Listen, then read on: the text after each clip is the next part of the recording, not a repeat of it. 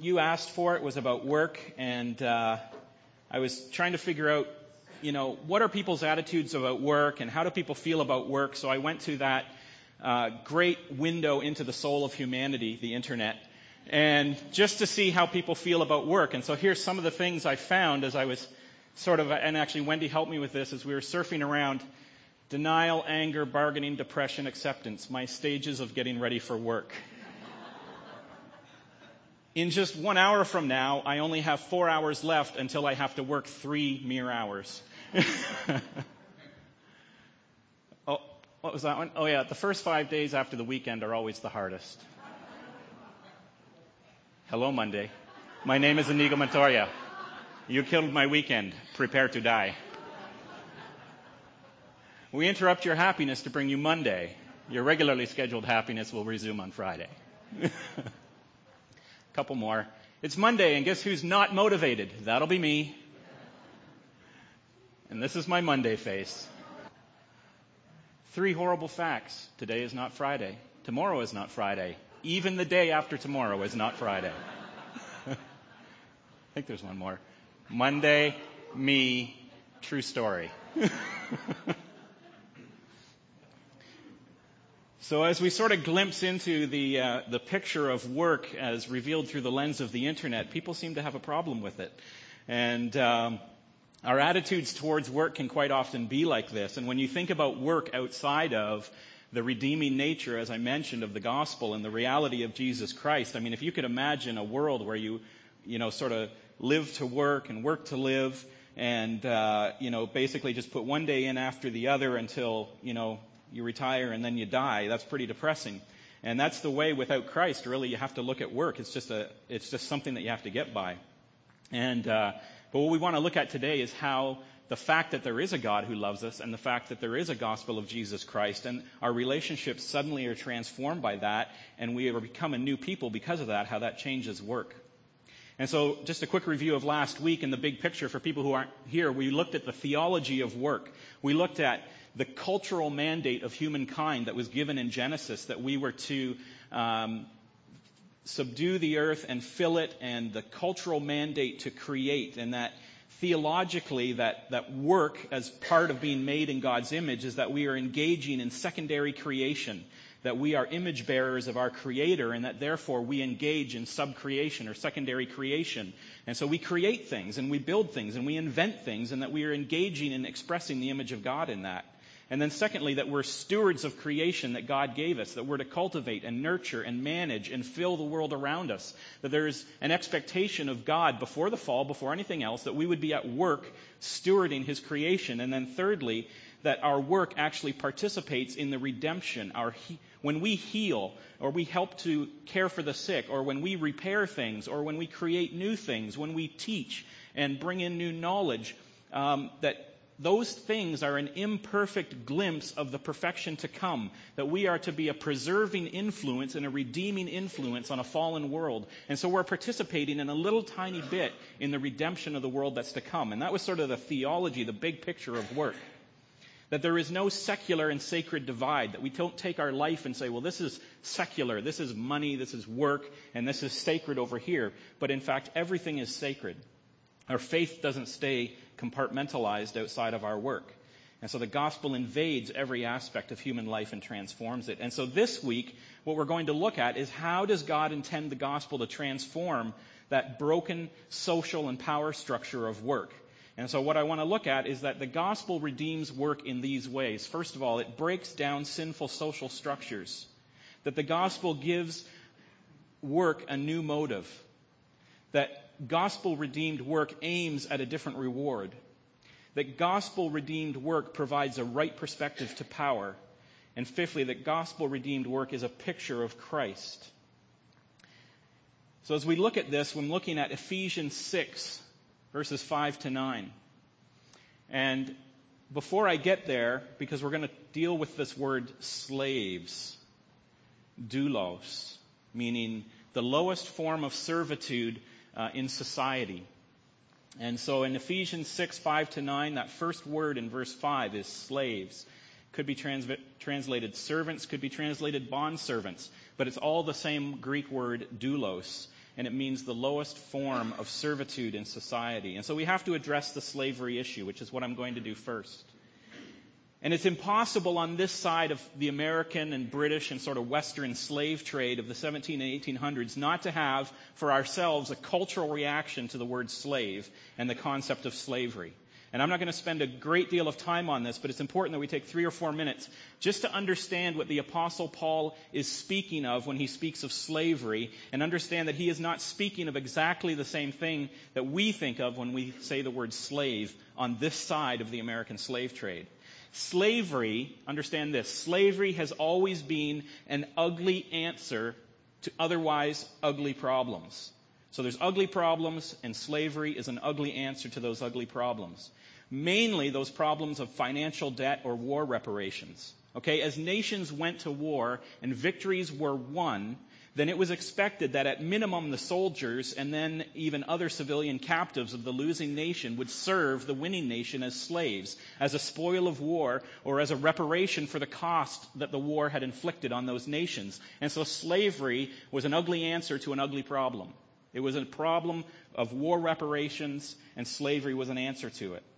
Secondly, as families found themselves in crushing debt or without work, in unemployment, facing starvation, the last thing those families had to offer was their own labor in exchange for nothing more than participating in the food and shelter of the household that they worked for. It was a financial exchange that would be akin to bankruptcy, but by necessity involved the removal of freedoms. And so that's an ugly problem, and slavery was an ugly solution. And so we're not condoning slavery in that sense. But what slavery was not, and not intended to be among God's people, was a market or a trade for people's lives. It was not intended to be a market for kidnapped people who are dealt with in violence the way we think of slavery on this side of the slave trade. And so when we think of this culturally, we have to back our brains up 2,000 years or farther and realize that the slavery that's talked about here is not exactly the same thing. And so understand that. When we look at, even if you go back 4,000 years and you look at God's intent towards redeeming the ugly answer of slavery in the world, you look at Exodus 21, and God says, "Whoever steals a man and sells him, and anyone found in possession of him shall be put to death." It was never God's intent that slavery would be kidnapping people and then putting them into forced work. Or Exodus 21:26, "When a man strikes the eye of his slave, male or female, and destroys it, he shall let the slave go free because of his eye. If he knocks out the tooth of his slave, male or female, he shall let the slave go free because of his tooth." In other words, you're not to be violent, you're not to offend, you're not to hurt your slaves. Set them free if you cause them pain in that way. Deuteronomy 23, "You shall not give up to his master a slave who has escaped from his master to you. He shall dwell with you in your midst, in the place that he chooses within one of your towns. Wherever it suits him, you shall not wrong him." So in other words, if a slave was abused by another master to the point where he would run away from that household, and he runs to your household, you don't turn him back to the household where he was being abused and ran away from. You shelter him, and he can live wherever he wants, however he wants, and you don't do him any wrong.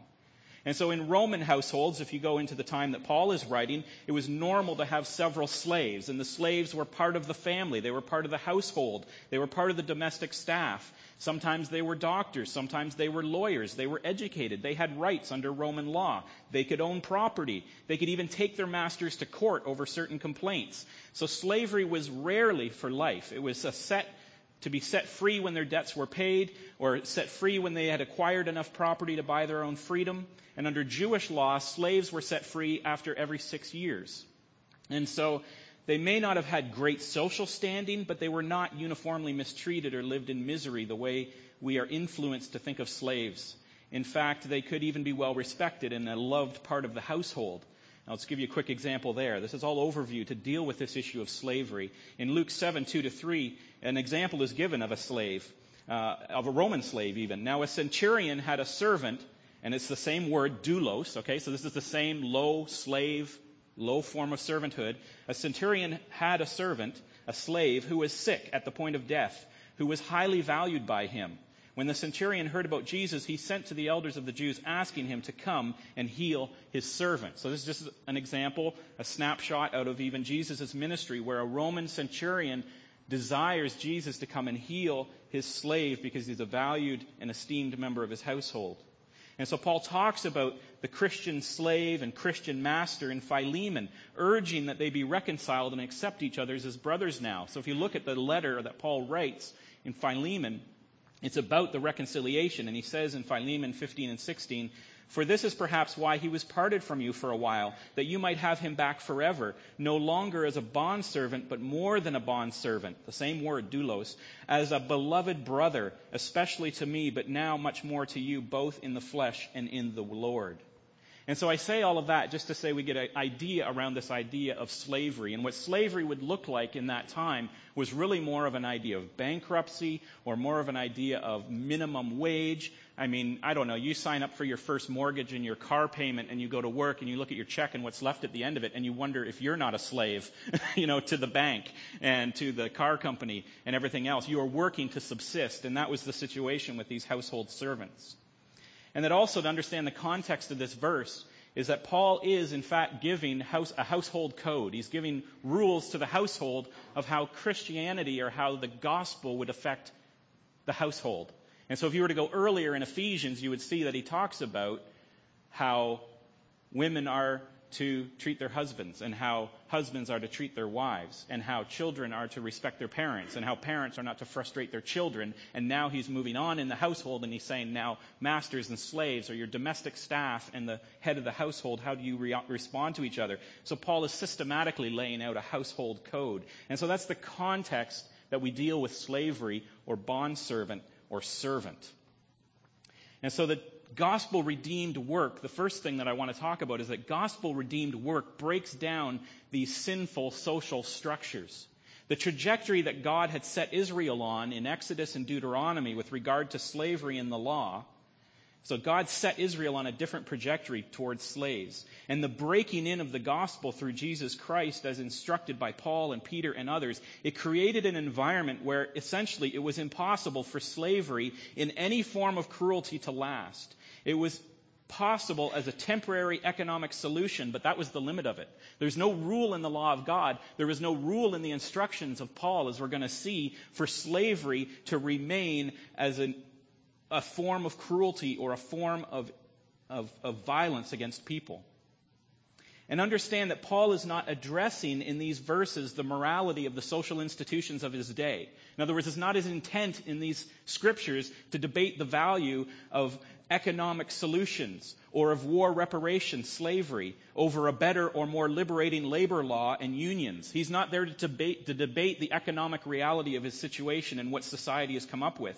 In the same way that Paul does not argue for better forms of government, such as representative democracy, which was known in his day as being better than the kings and the emperors that ruled. Paul's not getting into these debates about what's a better form of government, what's a better form of labor law, what's a better economic solution to these things. What Paul is addressing is how do Christians live in the social institutions that they find themselves in? What does a Christian household look like in marriage? What does a Christian household look like between parents and children? What does a Christian household look like between masters and employees of any type? And so you may be thinking about this little background and you're thinking, okay, that's fine, Paul, that's an interesting history lesson, but what does that have to do with us? What does it have to do with us today? Because we're not slaves, we're not bond servants, I've got an employment contract and I can leave anytime I want, so it's irrelevant to me.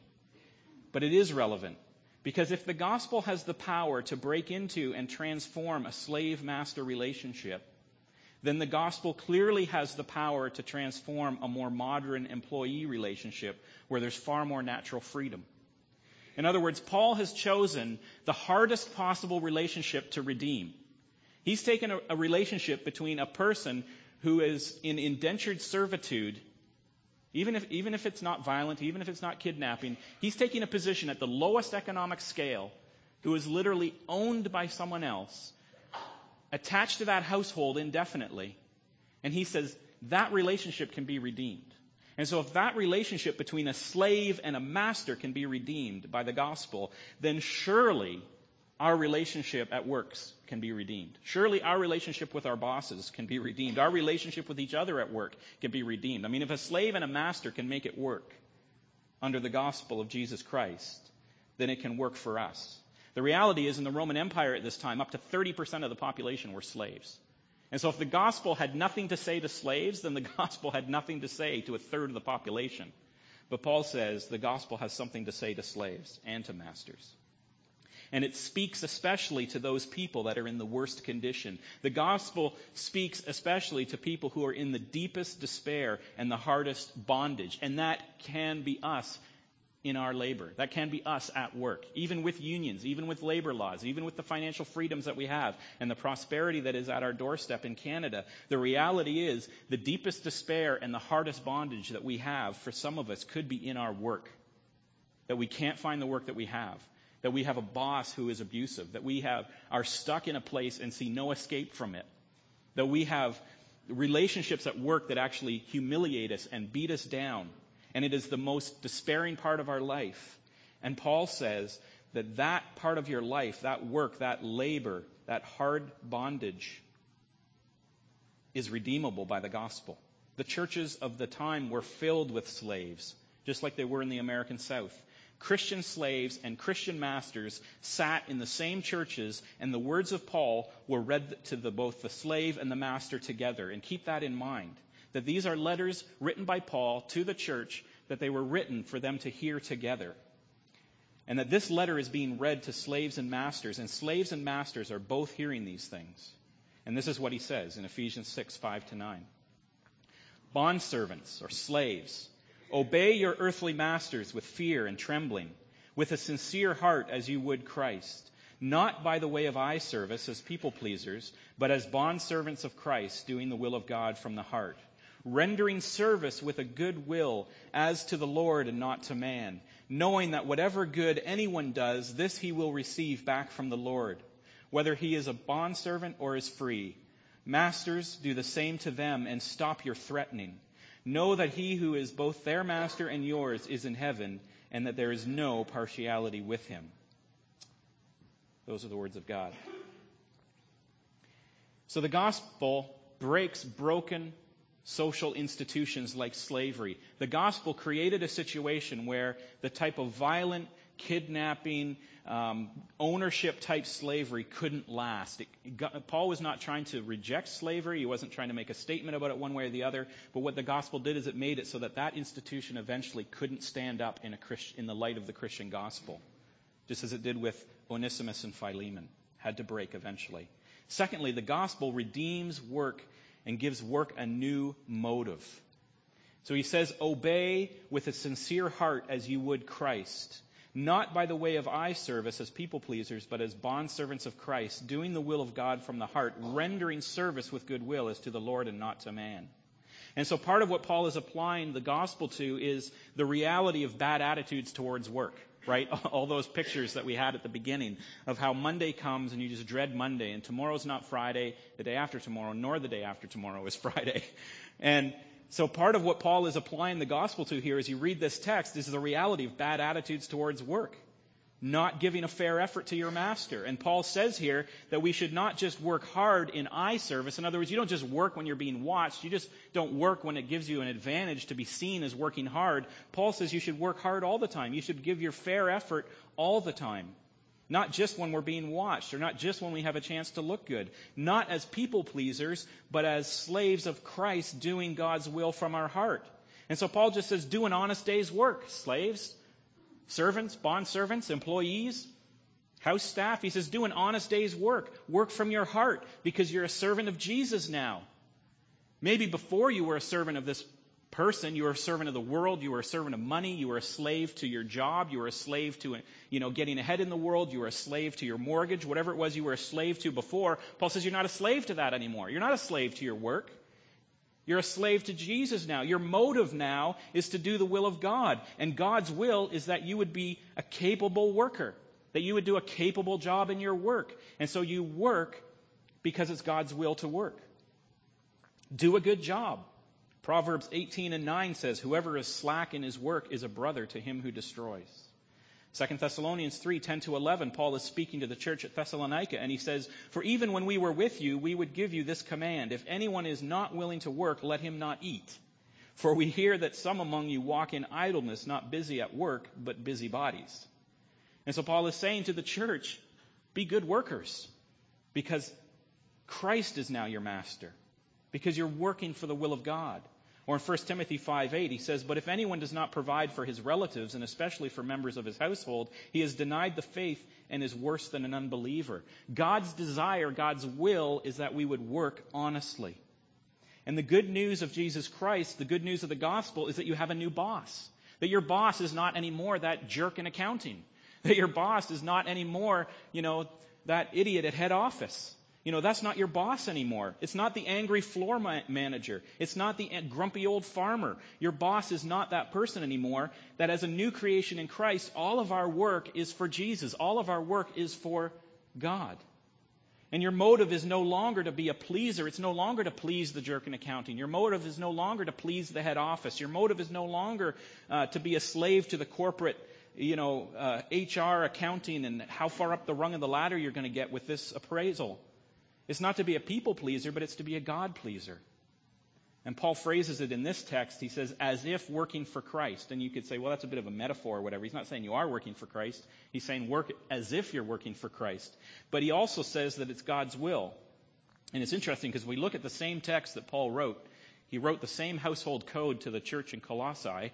So if you were to go to Colossians and see the same text in Colossians 3:23 to 24, he phrases it this way: "Whatever you do, work heartily as for the Lord and not for men, knowing that from the Lord you will receive the inheritance as your reward." And here he says it more explicitly: you are serving the Lord Christ. So Paul is saying that as Christians, when the gospel comes into your life, and when you realize that you're a child of God, you're no longer working for those taskmasters. You're no longer working for those bosses. You're now working for Christ. And so you have to have your whole head sort of transformed into thinking about how your work goes. And God is watching. God is paying attention to your work. When we begin to work for God, our work does not go unrewarded. And Paul even gives an incentive to do this work. Not just that you're serving Christ, but he even incentivizes us. I love it. Because gospel-redeemed work, the third thing is, it aims at a different reward. Paul doesn't say just work as if you're working for Christ because that's the warm, fuzzy thing to do and because, you should work hard when you're working for God. He says in verse 8, knowing that whatever good anyone does, this he will receive back from the Lord, whether he is a bondservant or is free. So Paul is saying it doesn't matter if you're doing slave work or free work. It doesn't matter whether it's work that's demanded of you or work that you have chosen to do. If you work diligently for God, you should know that your work will not be unrewarded. You will receive back from the Lord far more than you can imagine. He says not only should you work like you're working for God, like you're working for Christ, he says God is watching your work. And as you work, you will be rewarded for it. It's amazing to think of that. Psalm 62:12 says that God will render, or God will give to man according to his work. A modern writer, Randy Alcorn, he's a terrific writer. And Randy Alcorn has spent more time studying Scripture on this topic than anyone I know. And so if you were to pick up any of Randy Alcorn's books, he would just blow your mind on this topic. But I'll just touch on a few things that he said in one of his recent books. He's talking about the law of rewards, and that's the name of the book. And he says a principle of the law of rewards, this idea that God is watching what we're doing, and he gives us an incentive to work not only for Christ, but an incentive because he's watching what we do and will reward what we do. He points out these realities or these principles that we know from the Word of God and from the Scripture. That giving or serving brings greater blessing than receiving. That's true. Have you ever heard that? That you will be rewarded by blessing through giving or serving, and it's greater than by receiving. Principle 2, that when we invest in God's kingdom, we receive greater rewards later in heaven. Or thirdly, that God offers us rewards that are eternal and imperishable and inexhaustible, as opposed to earthly rewards which are perishable and exhaustible. Or fourthly, when we see our lives through the lens of eternity, our attitude towards wealth and work change drastically. And that's true. Or fifthly, that obeying God is not only right, it's smart. It will always pay off in the end to obey God. And finally, desiring rewards is a proper motivation for serving Christ. And there's other principles as well, but we just saw that one. That it's okay to desire rewards. It seems weird, but it's okay to serve Christ and say, I'm serving Christ with the expectation of your promise, Jesus. I mean, these slaves who are looking for hope, the hope that Paul is giving them in the gospel is that the hope that you have to not despair and to serve well your master is that God is paying attention to what you are doing. He's looking at your heart and He's looking at your service, and your faithful work is going to be rewarded. That's a legitimate hope that bondservants have. That's a legitimate hope that we have as we serve as though serving Christ, as we serve as though serving God. That God is watching and we will be rewarded. The gospel, the good news of Jesus Christ is that our rewards are not limited to whatever payback we can get on this earth. I mean, isn't that good? Isn't that good that when you do a good day's work, or you've done your month, or you've done your year, and you look at the end and you look at your paycheck and what you got, and you think, well, that's it? The good news of the gospel is that isn't it. Because God has been watching that whole month and that whole year. And the good work that you've been doing with sincerity from your heart, wholehearted work for the sake of the gospel and for Jesus, God is going to reward that. The payback isn't just your check. The payback isn't just, your health care insurance. The payback is far more than what we can get on this earth, where moths eat and rust destroys. If we work rightly on earth and we are under the eyes of God, He is the master that's always watching. He is the master that will reward us perfectly for what we do. And so we don't just work when it looks good for us. We don't just work for our earthly masters when they're watching. We work for God because He's always watching, and He gives us greater rewards. Fourthly, gospel-redeemed work provides a right perspective to power. This is an interesting one. Check this out in verse 9. Paul has been reading this letter, and he says to the slaves and now to the masters, "Masters, do the same to them, and stop your threatening, knowing that He who is both their master and yours is in heaven, and there's no partiality with Him." This is one of the most amazing things that Paul reveals that the gospel accomplishes in Ephesians or just about any other letter. If you're looking at it socially, this is transformative. It's probably one of the craziest things that was read from his letter on a Sunday morning, right? So you got to understand, Paul's written these letters. They go out, copies of them go out to the churches. The people gather. The house churches all come together on a Sunday morning. They meet together on the first day of the week. They do communion. And then they would say, oh, we have a letter from Paul. And so they would read this letter to everybody. And Paul reads this letter on Sunday morning. Paul doesn't, but the leader would read this letter from Paul to Christian slaves and Christian masters. Households would be sitting in the same room, and it completely levels the structure of power in the master-servant or employee-employer relationship. Just completely flattens it out.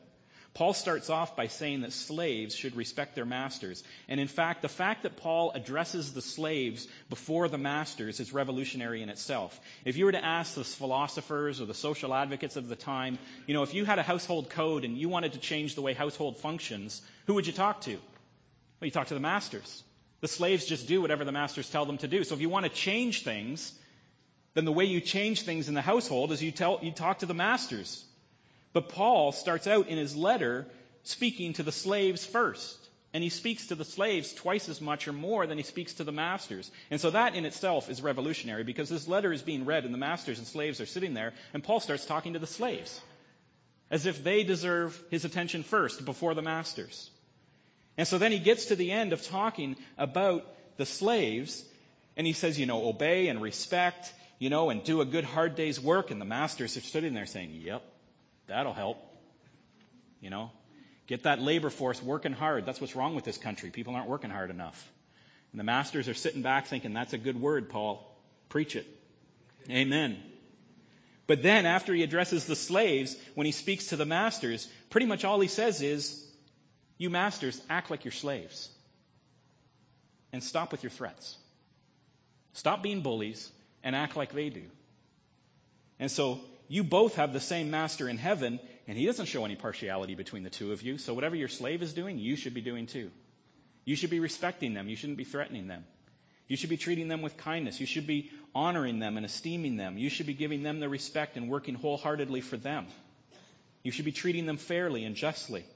In the parallel Colossians passage, when Paul rewrites this instruction, he makes it even more clear to the masters. Just like he clarified the working for God, saying that you are working for Jesus Christ, he clarifies it even more for the masters when he rewrites it to the Colossians. He says, for the wrongdoer will be paid back for the wrong he has done, and there is no partiality. Masters, treat your bondservants justly and fairly, knowing that you also have a master in heaven. So he makes it more of a threat, actually, in Colossians. He says, wrongdoers will get their due, masters. Wrongdoers will be paid back for the wrong that they have done. And God is not partial. Literally, he's no respecter of persons. You're walking around your house with all these slaves and you think you deserve a lot of respect and you think you're the king of the castle. God is not a respecter of persons. God does not treat anyone with any more or less respect than anyone else. Because compared to God, the playing field is level. There's no Mount Everest, and little Halliburton Mountain to God. When you think of Mount Everest and you think of Skyline Park, we think, respect to Mount Everest. Well, then there's God way up there in the Andromeda Galaxy somewhere. Everything is flat to God. We're all his servants. And the masters who are strutting around like they deserve some sort of partiality, God says, no, you're no different than your slave. So the good news of the gospel then, how does the gospel get in here and transform it? Is that when Jesus enters into the equation, all the power structures are leveled out. In the world, there's all kinds of power structures, right? There's all kinds of classism and elitism and, this person's smarter than this person, or this person's the CEO and this person is the guy who sweeps the halls. Or this person is the surgeon and this is the nurse and this is the guy who pushes the cart around and cleans out the bedpans. Any part of work that you want to go to, there's all these power structures and there's all these hierarchies and there are all these classes. And when the gospel intercedes, when Jesus comes in and the reality of God comes into the situation, all of a sudden it's leveled out. There's no partiality. That our attitude towards relationships at work and these power structures need to be completely transformed. That we don't go striding through the halls because we've got the 3-piece suit and the tie and the 6-figure income because we're the CEO or even because we're the owner. That the person who is emptying out the garbage pails has just as much credibility in the eyes of God and just as much value as anybody else. The reality is that it's completely flat. And the servant is to serve dutifully and with diligence, and the master is to reward that servant with fairness and justice and to do them no wrong. And it's not a question of power, it's only a question of relationship to each other and how they will treat each other properly in the roles that they have. And Paul drives this home in a separate passage in Galatians when he's explaining the new reality of humanity set free by Jesus. This is how he says it in Galatians 3:26. He says, "For in Christ Jesus you are all sons of God through faith. For as many of you as were baptized into Christ have put on Christ, and there is neither Jew nor Greek, there is neither slave nor free, there is neither male and female, you are all one in Jesus Christ." So Paul just says, it's flat. Flatten it out. Take your whole hierarchical structure and just forget about it. Because it doesn't matter when you belong to God who's who and who you think you are. The gospel destroys those sinful power structures in human relationships at work. Slaves and masters both have to listen to this. And we as Christians, we both have to listen to this. Whether we're the employee or whether we're the manager. Whether we're the business owner or we're the guy working for the business owner. There's a message here for slaves and there's a message here for masters. There's a message here for employees and how we do our work. There's a message here for employers and how we treat our employees. God says it's flat. God says, come into this with gospel-changed attitudes. Come into this with gospel-redeemed approaches to how you work. And all of this instruction from Paul starts back in Ephesians 5:21. Fifthly, the gospel-redeemed work is a picture of Christ. So this last point that I want to make is what's woven through all of this scripture is a subtext from Paul, and it's not explicitly stated, but it's hard to ignore. That this new relationship between master and slave and all of these instructions to the new Christian household are all based on one clear message, that we are to serve one another in humility. All of this household code, all of this household instruction started back in Ephesians 5:21. Ephesians 5:21 ended with submitting to one another out of reverence for Christ. And then Paul is now going on to explain how you are to submit to one another out of reverence for Christ. He describes the submission between wives and husbands. And then he describes the submission between children and their parents. And now he's describing the submission mutually between slaves and masters. It's all mutual submission to each other in our respective roles. And all of this mutual submission reflects the humility and submission, which is the mystery of Jesus Christ himself, and the mystery of the submission of Jesus to God and to us. Listen to this and hear the gospel echo of submission from Christ. It's Philippians 2, 5-8. Have this mind among yourselves, which is yours in Christ Jesus, who, though he was in the form of God, did not count equality with God a thing to be grasped, but emptied himself by taking the form of a servant. What word? Doulos. Emptied himself, taking the lowest form of servitude, being born in the likeness of men, and being found in human form, he humbled himself by becoming obedient to the point of death, even death on a cross. So the subtext running through all this submission of employees and serving God and masters, doing right by servants, all of the subtext here of doulos and servanthood is in the framework of the mystery of Christ who has come to serve us. And so Jesus takes the form of the lowest slave of low standing in order to humble himself in obedience to the point of death. And this is the picture of our submission in work. It's the picture of our submission in servanthood, just like it is in marriage, just like it is in our family, just like it is in our relationship to work and service is meant to be a picture of the servanthood of Christ. And so, in fact, if you look at the verses of Colossians 4, 2-3, right after Paul talks about this issue of work and masters and how they treat each other and how they're to relate to each other, Paul asks that the masters should pray for themselves and for him that their conduct might be an open door to declare the mystery of Christ. Doesn't that sound familiar? Ephesians 5, when he's talking about marriage, and he says, I know this is a mystery, but I'm speaking of Christ and the church when I'm talking about marriage. You remember that? And so he says about marriage that marriage should reflect the mystery of Christ. And then in Colossians, as he's talking about slaves and masters and they're working together, Paul says that relationship should open a door for the gospel to speak about the mystery of Christ and the church. And he says that right on the heels of explaining this relationship between masters and slaves. And so I'm saying all of that to say the gospel should transform how we think about our work. And do we think like that? Do we think that that is how our work operates in our lives, or how we manage workers might speak to the realities of a humble Jesus? That the good work that we do willingly and humbly and serving the people who are over us might be a picture of the way that Jesus serves, and it might raise and open a door for people to ask, why do you work this way? Everybody else is complaining about the boss, and you just do a good day's work every time.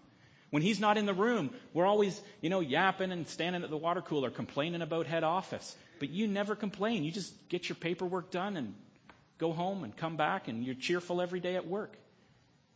Doesn't that perhaps maybe open a door to give an answer for how you serve with humility and serve faithfully, because Jesus served us first by coming and making himself a doulos, a slave to the world, humbled himself to save us?